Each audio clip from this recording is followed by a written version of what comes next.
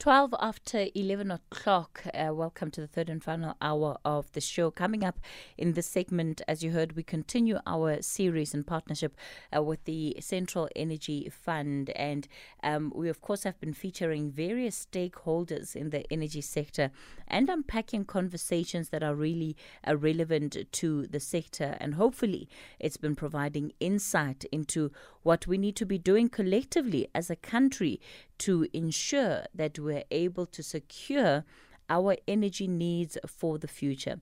Today, we're talking about the price of fuel and how that is calculated. Robert Maake is the Director for Fuel Pricing Mechanism at the Department of Mineral Resources and Energy. Robert, good morning to you. Thanks for your time this morning. Good morning, Katie, and listeners. Thank you for the opportunity. Unfortunately, we are at a period where we're paying so much more for both petrol and diesel and other forms of fuel, at least in September, than we were in January. Of course, you know, consumers feel like they're under just so much pressure. It's an onslaught for the consumer. But what actually goes into this price, and what are the things? And maybe let me not get ahead of myself. Let's begin with what goes into this price of fuel. Why is it what we pay? Yeah, the reason really why we are paying what we are paying is mainly because we don't have our own local resources of oil and gas to produce a petroleum product, which is petrol and diesel.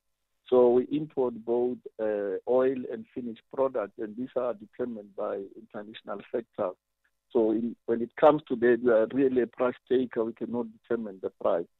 So in our pricing formula, we have these two sections where one part is the import part, which for petrol amount to around 14 Rand to 15 Rand, and diesel is around 16 Rand to bring it to South Africa. You know, it includes shipping costs, insurance, and everything else. And then the second part is your local factors, where you have your fuel levies, road accident fund, transportation costs, industry margins, and so forth. And that amount to around 10 Rand on petrol and about 8 Rand on diesel. So this will then bring a total amount per litre of petrol to 26 in Gauteng, 26 Rand in Gauteng. 25 Rand, just over 25 Rand in Gauteng. It's quite a high price, as you've mentioned, sort of when we look at what we are paying right now. If we were to reconfigure what goes into this price, what are some of the areas when we talk about reform that a department like the Department of Minerals and Energy has been made aware of, where there could be reform when it comes to the price of fuel? Well, what is currently being presented to Parliament is on the road accident fund, which is something that is led by the Department of Transport.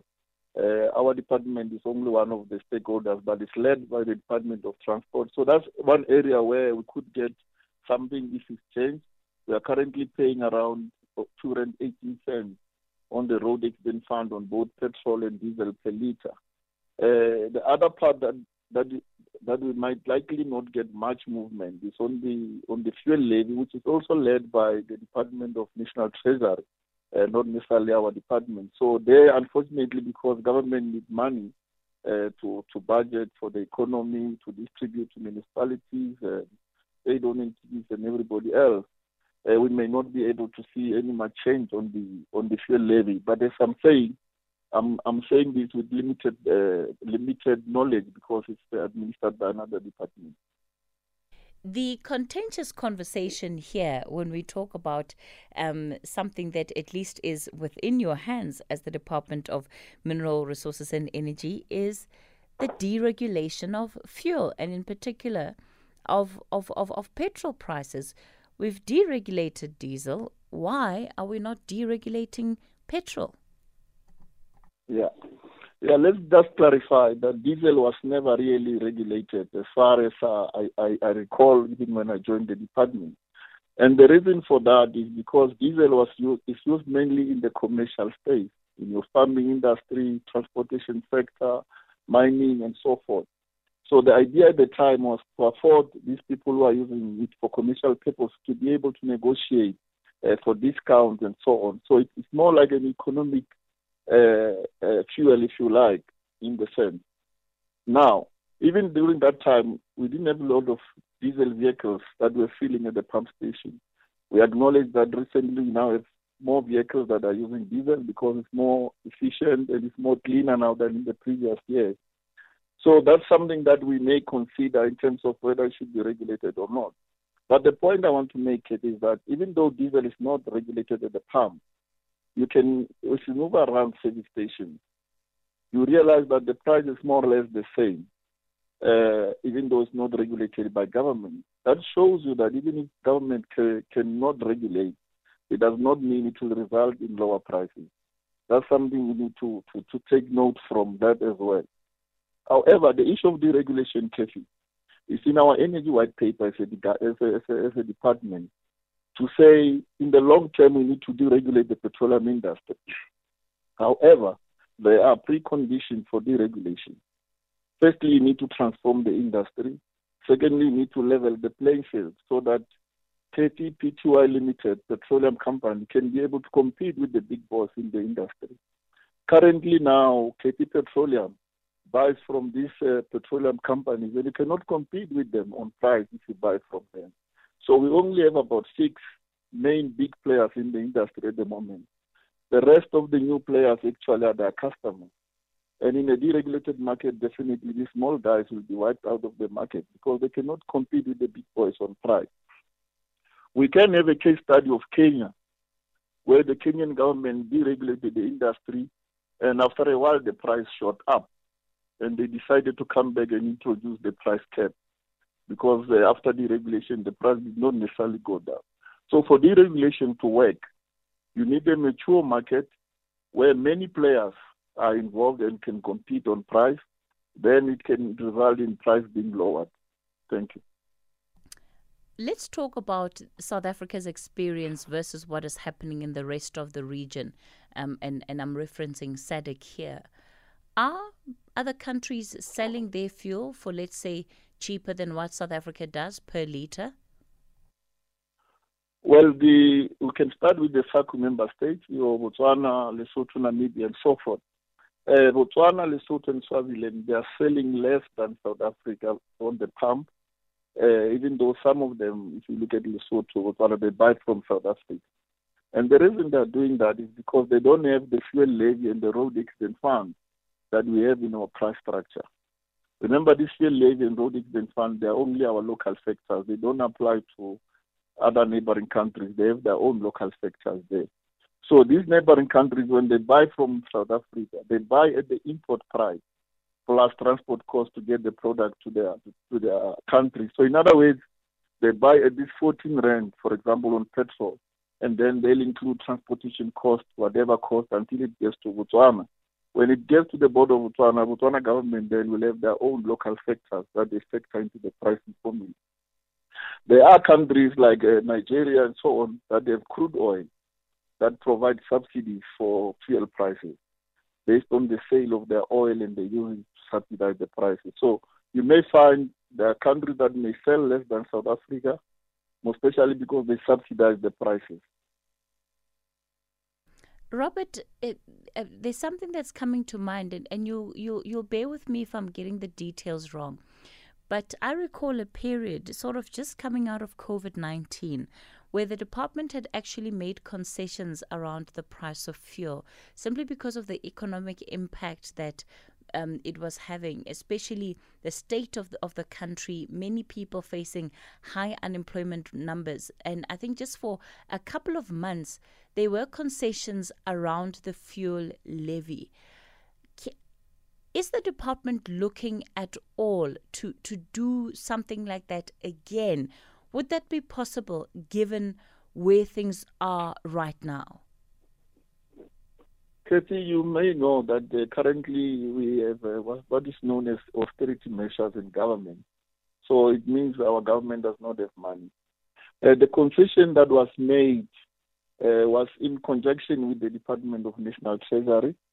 At the time, we then reduced the fuel levy by R1.50 to at least cushion the prices for consumers. I think that was done for for 2 months. The first 2 months, it was April and May, and then it was then extended to June and then terminated at the end of July.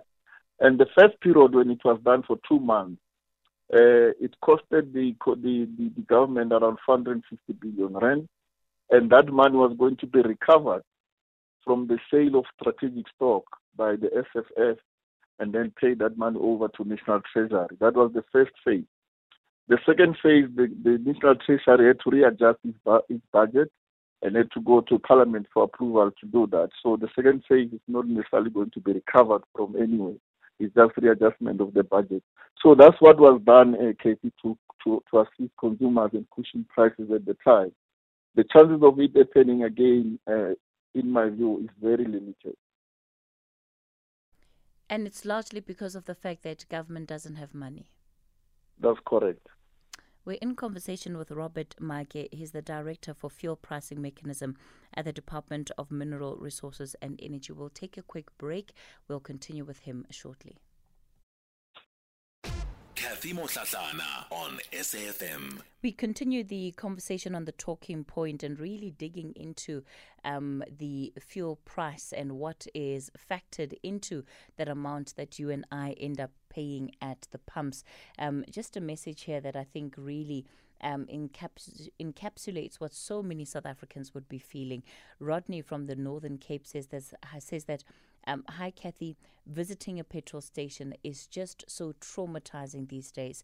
No amount of explanation will be able to ease the pain that's felt by motorists. Janusz, you're out in Cape Town. You have a question for Robert. Good morning. Hi, good morning, Katie. My question is, who controls the refinery? Who owns them? I understand it's Chevron, isn't it? And there's one company also who got a refinery in Durban and in Cape Town. Yeah. So we haven't got any competition there. If we had a competition where this other company will produce this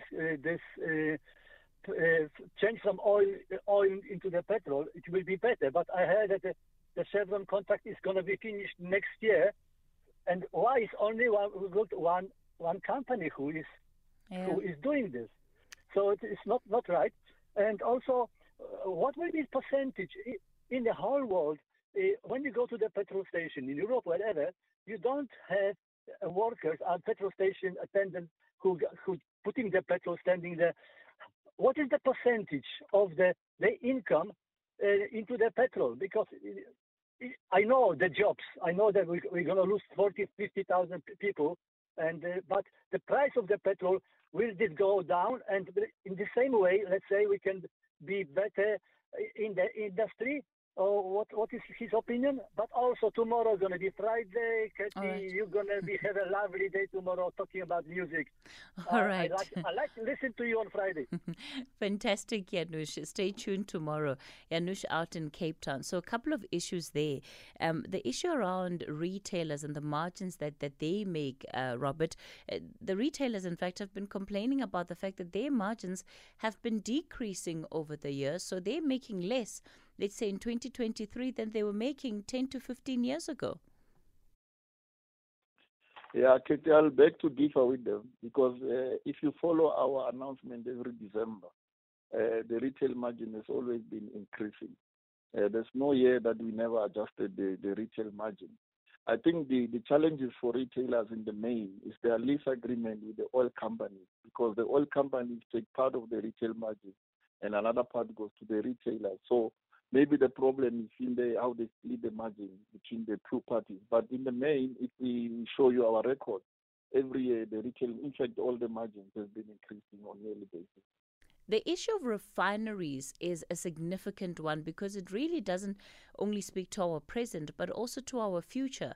How long then we remain with this challenge for?